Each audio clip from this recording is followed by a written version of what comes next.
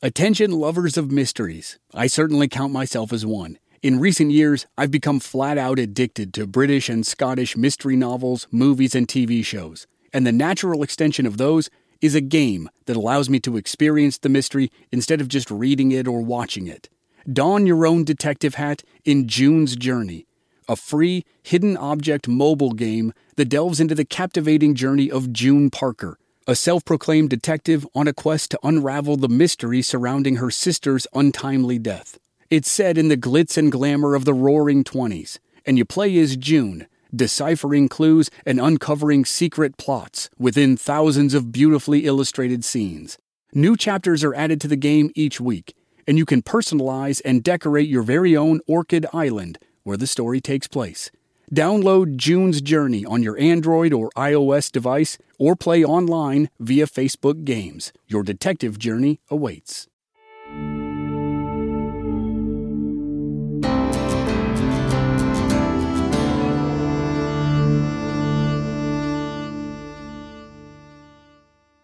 Welcome to the final episode of 2020 here on the Legends of the Old West podcast. This is my annual conversation with New York Times best-selling author Craig Johnson about his newest novel. Candidly, we weren't sure it was going to happen this year, but we were able to squeeze in a remote recording. So the audio quality will be a little different this time around, which is just the way the world is right now. But as always, Craig has fun stories to tell, and I hope you enjoy them. Here's our discussion of the next installment in the Walt Longmire mystery series called Next to Last Stand. Craig, welcome back to the show. Thank you again for coming back on. This is our third interview about a book, fourth interview overall, I believe. So I appreciate you coming back. Thank you. My pleasure. Absolutely good. Wonderful to be here. Yeah, and typically, as we were just talking about, we've done the previous two interviews at the Poison Pen bookstore in Scottsdale. As you're beginning your book tour, that's obviously not happening, a physical in-person tour this year. Like we were just talking about, you're doing a lot of virtual interviews. We are doing this one through the miracle of the World Wide Webs. So I appreciate you taking the time. We got our technology figured out. We're ready to go here. Oh, my pleasure. I'm getting a lot of writing done and a lot of work here at the ranch, too. So I was about to say, yeah. Well, that's actually what I wanted to follow up on. That in our previous interview, you had mentioned, and I think this has made it into the last couple books, that you were also spending some time renovating a cabin. So I want to check on cabin renovation. Is cabin renovation progressing? Well, it had to, because the cabin itself is up around 8,000 feet. And so if I didn't get it done quick, the winter was going to close off the opportunity. My window of opportunity was rapidly closing. And so, yes, I did get the majority of the work done. It's not completely finished, but, that's just pretty much the same as it is with the books. You never really finish a book. That just hits a deadline and they take it away from you. That's all it boils down to. It feels like, I was going to say, it feels like you actually work really quickly, though. So by the time we actually have this conversation, you're well down the road on the next book. So I'm sure we'll get to that at the very end, as we normally do. But now we'll actually jump into to your newest book here. So I want to. You teased it a year ago when we were talking about this. So I guess I want to ask a question that I'm sure you're going to get variations of as you're doing the media blitz. But what made the painting of Custer's last fight so interesting to you that you wanted to make it the centerpiece of an entire novel? Well, I mean, the Little Bighorn battlefield is only about 90 minutes up the road from my ranch where I'm speaking to you now in Eau Cross, Wyoming, population 25. And, it's one of those mountains I had yet to climb. It was one of those things where I thought, okay, inevitably I'm going to have a storyline that'll have something to do, with the Little Bighorn, because it's just too much of an opportunity like that. I mean, it's one of those places the old joke in New York is, I guess, that nobody ever goes out to the Statue of Liberty until they get relatives or people from out of town who come into town. And it's pretty much the same way with the Little Bighorn. I mean, you go driving by it on I-90 all the time, but I've been up there a couple of times but whenever anybody comes in from other countries or from other parts of the country and things like that, they like to go up and see the battlefield, and it's truly an amazing place. I mean, you definitely get a sense that that it's haunted. There's no other word for it. That something epic, happened here. And then the question becomes, okay, well, yeah, you can use it, as a plot point in your storyline or something, but why do it if you're not going to discover something new and something different, that maybe readers are not aware of? And so, what I decided is that, everybody, knows the painting. I can just about guarantee that the majority of your listeners, like that, if they don't know the name of the artist, Cassily Adams, they know his work, like it, and they know it because it's sometimes referred to Custer's Last Fight, or sometimes the Budweiser painting. The reason being, of course, that after it hung on a saloon wall in St. Louis, for a number of years. That went out of business, and they owed Budweiser money. Augie Busch went down there and collected the painting off of the wall, rolled it up under his arm, and went back up to his brewery, like it, and rolled it out for his marketing guys, and said, "Okay, we're going to make posters of this painting, and we're going to send them out to every restaurant, every saloon, every bar, all over America, everybody that sells Budweiser beer. And by the time we're done with this, we are going to be a lot bigger brewery." And boy, did it work! With a vengeance, it worked. Like it, and so. You've seen it. I know people have seen it, like it hanging in the bars and saloons and everywhere else. Like it, and I just decided, okay, well, wonder what the story is on that painting anyway. So I started doing a little bit of research and discovered that the history of that painting is almost as dramatic as the historic moment that it displays. And so I decided, you know what, that may be my access point to the Little Bighorn. Great. Yeah. And I, as you just said, if a listener, if someone's listening right now and they can't picture it in their minds, I guarantee if you run to the internet and you look it up, you will have seen it, whether in person hanging above an actual bar or in something like in a book or, referenced in a movie or something, you will have seen the painting in some form or fashion. So you're absolutely right. And what an amazing PR campaign. If anyone's ever going to bring something like that back again.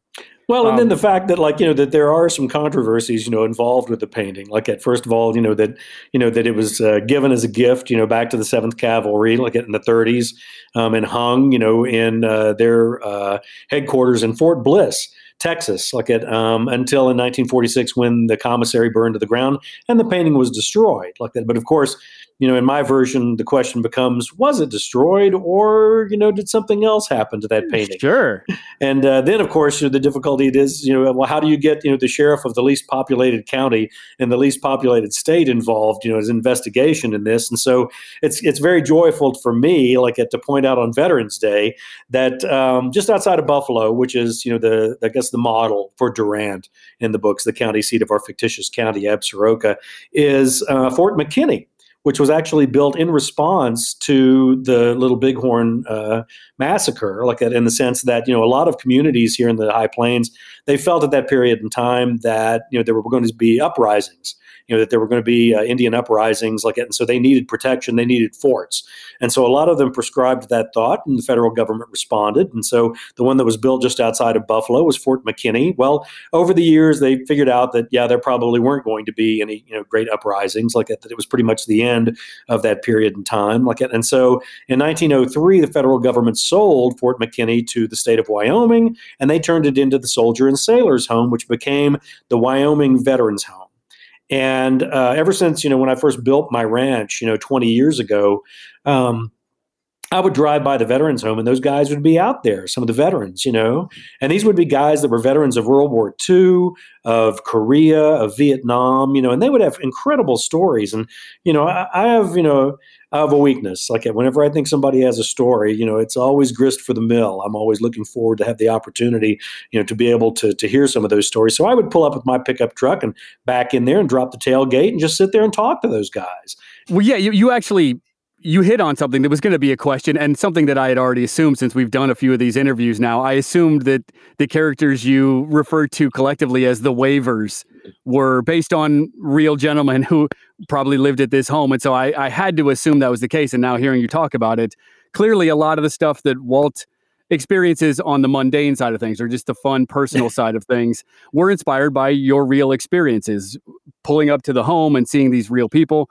So how closely are the characters in the book portrayed from the real life guys? Are there actually guys out there in wheelchairs waving at traffic like people are going to see in the book? Oh, absolutely. I always live in fear, and whenever anybody might come, to my portion of the world and actually see what it's really like, they're going to come to the conclusion that, Craig Johnson's not really that good of an author. He just knows lots of interesting people, like in that little corner of the world in which he lives.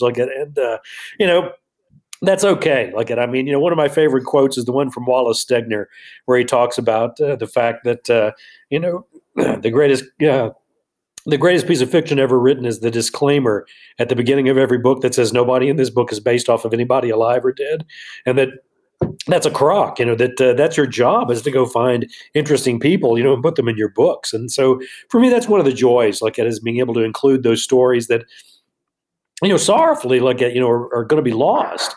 An awful lot of those individuals, those voices are going to be gone, and they take a lot of those stories with them. And so for me, it's a wonderful opportunity to kind of include them and maybe preserve them, for the future.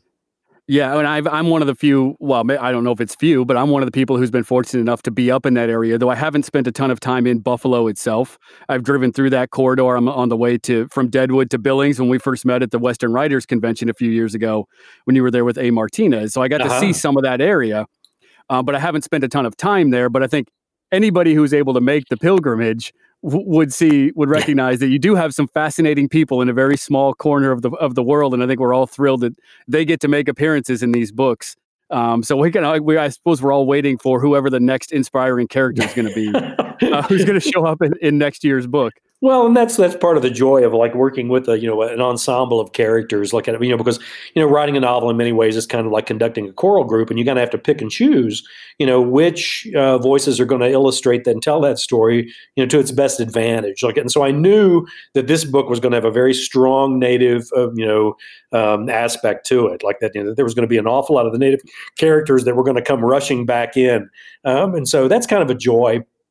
I mean, it was a joy to get Lonnie Littlebird, back involved, to get Barrett Long, Lolo Long, the tribal police chief's, brother, back involved, and to see, the response also, I guess, the cultural kind of antagonism a little bit, the controversy maybe rather than antagonism, between Henry, Standing Bear, and Walt. I mean, Walt kind of voices a lot of, what he'd learned about the Little Bighorn from the textbooks, that he read when he was a child, like that. And as we've come to learn, over the decades, the centuries, maybe those textbooks had a little bit of a spin to them. They might not have been completely, truthful in their portrayal of the situation, and maybe left out some details maybe that nobody knew about either, like that, which have kind of come to light here as of late, because of the marvelous writers that are suddenly writing a lot of historical works these days. I was just doing an interview with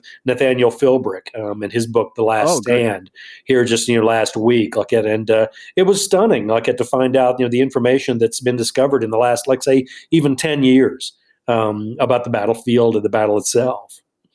Right, of course. Yeah, and that somewhat leads into a question that I wanted to ask, as one that we spoke about, that I'm going to talk about obliquely in some of the artifacts that do make an appearance that are related to the battle. You're kind of talking about it as well, that it feels like when you go to the battlefield, you have that haunting sensation, and it takes on a different level than if you just simply talk about it, or if you read about it, or you see pictures or videos or whatever.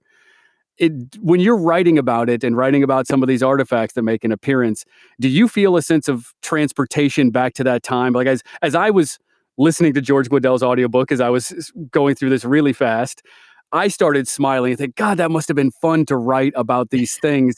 You must have. I felt a little sense of transportation back to that time.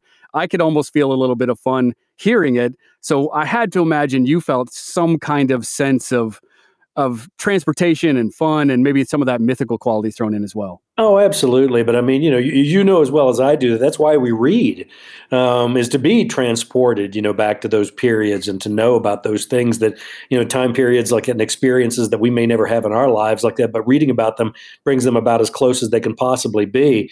For me, one of the excitements was, like I was discussing some of those, the history books that I've read, and the research on this book started almost 8 years ago.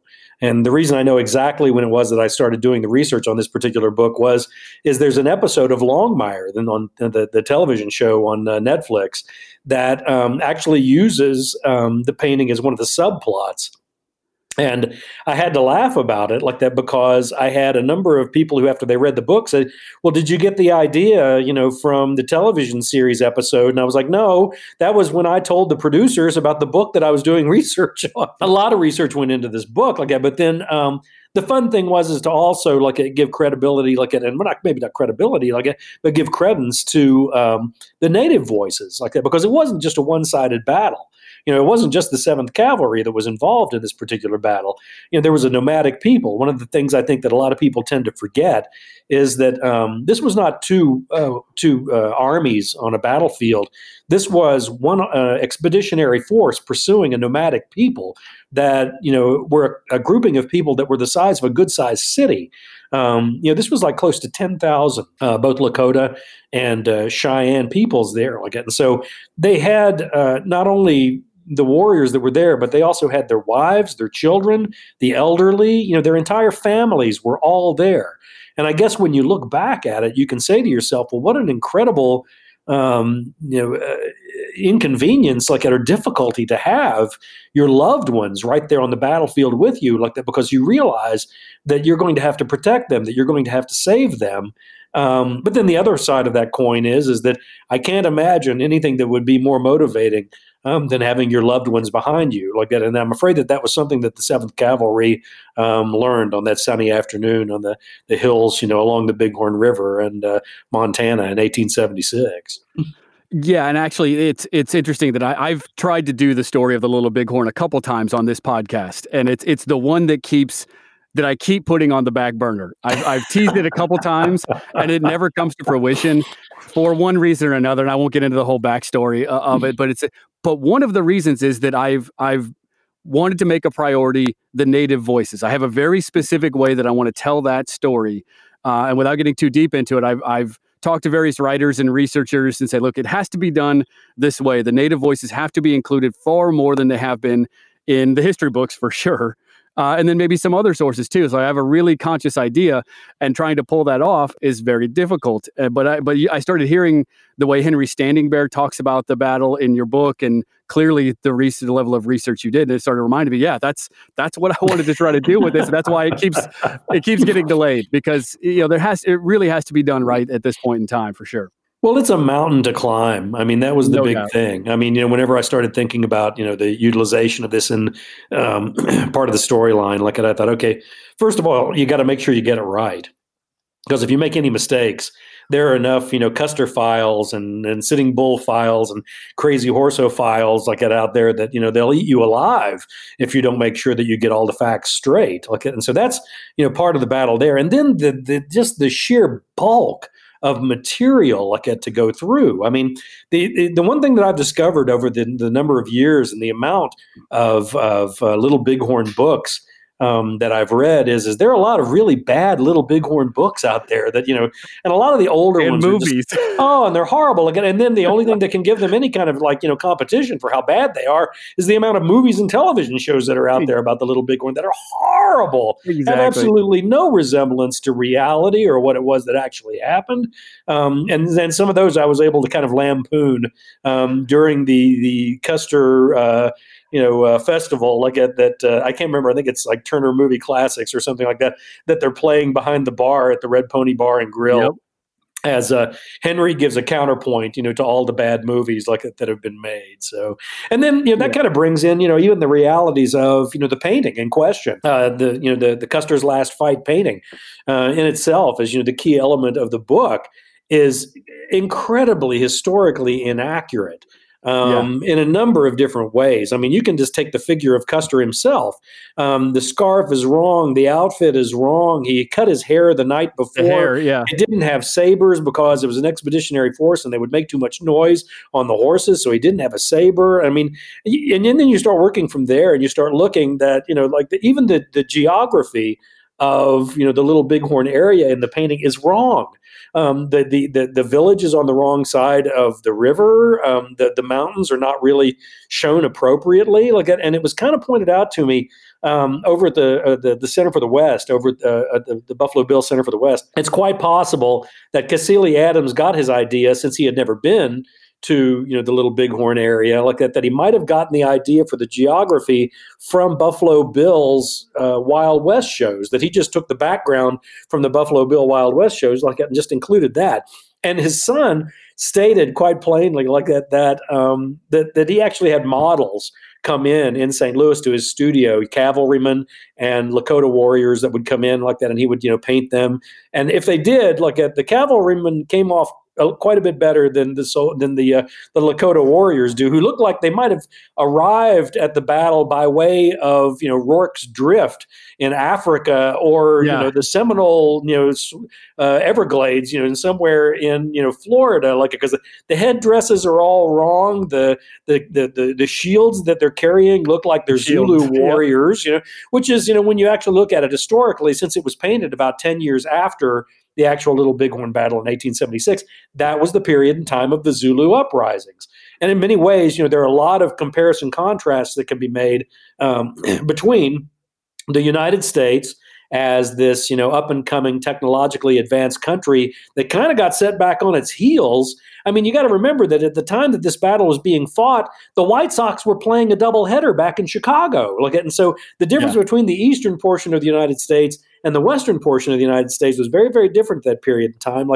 But that it was being influenced also by what was happening over in Africa to the British, who were kind of being set back on their heels also by the Zulus. You did touch on something, and you've talked about it. You're talking about it to some degree right now, in the effect that the Battle of the Little Bighorn had, not only on both sides who fought in it, of course, the native peoples and the American side of the equation, but the mythology that it created. It helped create the mythology of both the West and the United States of America.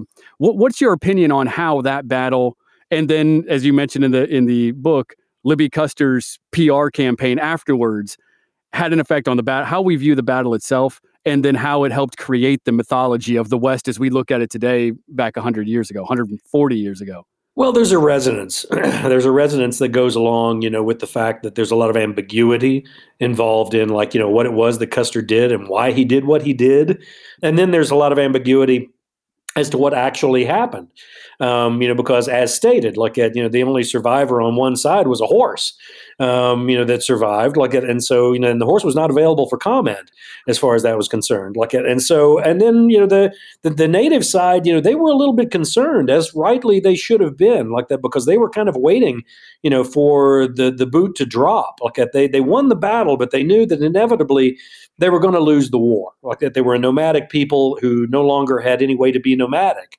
The American government wasn't going to allow for that. And that was, when they were trying to herd them all onto the reservations. And so it was a major turning point, I think, in American history, with a lot of ramifications, that were going to, resonate, for the rest of the history of this country. And so, you knew that it was going to be impacting. There was no question as to whether it was going to be impacting. And also you had some incredibly charismatic individuals that were involved with this, not only to mention, of course, Custer but, but also Sitting Bull and his predictions that there would be a battle, and that the blue coats, the long knives, mentioned, for the sabers that they carried, were going to suffer a terrible loss. And the reason he saw this was because he saw these blue coats falling from the heavens, with no ears, because they would not listen to what had been told to them, in these meetings before. And then you've got somebody like Crazy Horse, who was probably, maybe one of the most incredible cavalrymen, in the history of American, in America, he what he was able to do, in battles, such as the Battle of the Rosebud or the Battle of the Greasy Grass, were just amazing. And then also even the view, that the natives, had on this, the Cheyenne, and the Lakota, they didn't even include this in their winter counts. The winter count, for those, who in the audience who might not be aware, they had these large buffalo skins and what they would do, it was literally the calendar year for the tribe, to show, the major events that had happened during the course, of that year. Well, the Little Bighorn battle didn't even make it on to, the winter count, for that particular year. They thought of it as a kind of a messy skirmish that really wasn't all that important of a battle. And it was only after the fact that they discovered that, that Custer was actually even involved in the battle. So, the viewpoints on all of these things, I think, make for an ambiguity that, does open for mystery. And, I won't lie to you and tell you that I don't know the value of mystery. That, whenever you can put that carrot out there to try and find out what it is that really happened during the course of a book, whether it be The Last Stand or The Next to Last Stand, it's an opportunity to draw the reader in and get them involved with that story. And as you stated earlier, let them feel as though that they were actually there. Yeah, and I think you actually just touched on probably my favorite part of the book, to get specific for a second, and this won't ruin anything for anyone, but the a scene where Henry Standing Bear says some of the things that you just said, where Henry Standing Bear is talking more about the native side, about the Lakota and the Cheyenne, not even realizing that a guy named Custer was on the battlefield. It just they didn't know that part of the equation, and this wasn't a big enough deal to them to even include it in the winter count. It only grew in stature and had far-reaching ramifications long after the fact. That was fascinating to me. I knew what the winter count was, but I didn't know those two little pieces, that they didn't know that Custer was there. They didn't know that this guy was a general named Custer, and that they didn't include it in the winter count afterward as a huge part of their history. So that was fascinating. I love that part of the book. So hopefully that's a good tease for people to go read it who haven't already. Well, a lot of it, like, is the credibility. Also, you have to always keep in mind that there were two factions there, and an awful lot of the 7th Cavalry, like in the U.S. militaries, has been written about and gone over with the finest tooth comb. But then again, there's also the native voices, like, and I was fortunate enough to discover, a number of anthologies like that, because you have to remember at that period in time, these were tribes like that. Their major source of information was an oral tradition. They didn't write things down. The winter count, like, it was the penultimate aspect of their writing, like it on the history. But majority of the time it was vocal, it was verbal, like it being passed down from generation to generation. And so I was fortunate enough to discover a number of anthologies where actual warriors who had fought in that battle. Some of them as young as 12 and 13 years of age had fought in this battle like that, and was able to utilize some of that material into the books. And then also going up and talking to my good friends up on the Northern Cheyenne and the Crow Reservation, and getting the stories from them that had been handed down from generation to generation like that. And the opportunity to include those in your books like that is just it's just too much to try and pass up on like that. So to have the ability to go hear first person stories, but obviously ones that have been handed down through the generations is an invaluable resource. I would love to do that at some point myself. That'd be fantastic. So I want to wrap up with one more specific question about this, and then of course we got to do the obligatory tease of the next book, which you're probably damn near done with at this point. I'm working on it. I know it's getting closer. So the other thing that struck me as I listened to the book, and as most people are probably reading it, was that this was very obviously a shift in tone from the previous book. This was much more lighthearted and fun, and had some of those whimsical qualities. Was that a conscious choice based on the severity of the previous book, or did it just develop as you started thinking about the characters who were going to be a part of this, and it just flowed naturally? Well, I think that there's like a natural, propensity like it to have the pendulum swing, with the quality of expertise as far as what Walt and Henry would be talking about throughout the entirety of the book. It was, kind of fun for me to put maybe a little bit lighter tone on this. And that was actually easier to do, like it simply because there were so many native voices involved with this particular book. This was a joy to write simply because, the majority of the book takes place, up on the Northern Cheyenne Reservation, between the Northern Cheyenne and the Crow Reservation, right there at the battlefield. And so I knew that those native voices were going to be back involved again. And those native voices for me are the ones that have such an incredible sense of humor. I mean, when I'm talking to my good buddy Marcus Red Thunder, or I'm talking to Charles Little Old Man, or any of my other, friends up on the res, look at the one thing that they have that I think maybe gets, forgotten about when people talk about, the Native Americans, is they never get as much credit as they should for the amount of humor that's involved in everything that they do. I mean, one of my favorite quotes is the one from John Steinbeck, where he said, the Indians have incredible senses of humor. Look, they've had to put up with us for 200 years, so they better have a sense of humor. Right, and we're clearly running over. Maybe your next interview is about to start here, so I'll just ask you for the quick tease. We know, I think it's well established that Lonnie Littlebird is my favorite. I love that guy. As you're talking about, he is the epitome of humor for me in the books. But I will just quickly ask for your little tease of what are we going to see next year from Walt. Well, you'll see Lonnie again. Lonnie's got a double header here, because there'll be a lot more of the Northern Cheyenne Reservation in the next book. It's actually a situation where we have a little bit of a plague going on in Indian country like that, where there are a lot of situations with missing women, Native women who have been disappearing, and it's kind of a horrible situation. Lolo Long, at the tribal police chief, gets in touch with Walt and Henry about the possibility. There's a young woman who's on the basketball team of the Lady Stars, and The problem being that, there have been threats against her. She has a sister who's been missing like that. And so Walt and Henry get called in like at to kind of like, do a little bit of bodyguard work. And, of course, Walt's been in some tough situations before, but he's never been stuck on a bus with an entire team of teenage girl basketball players. So this may be Walt's most toughest adventure so far, I have to admit.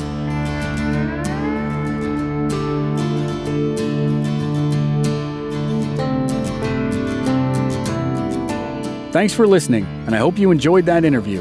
We'll be back on our regular Wednesday schedule in 2 weeks with the story of Texas Ranger Frank Hamer. And if you're a member of our Black Barrel Plus program, you'll get the entire series 1 week from right now. A little gift right before the new year. We'll see you then.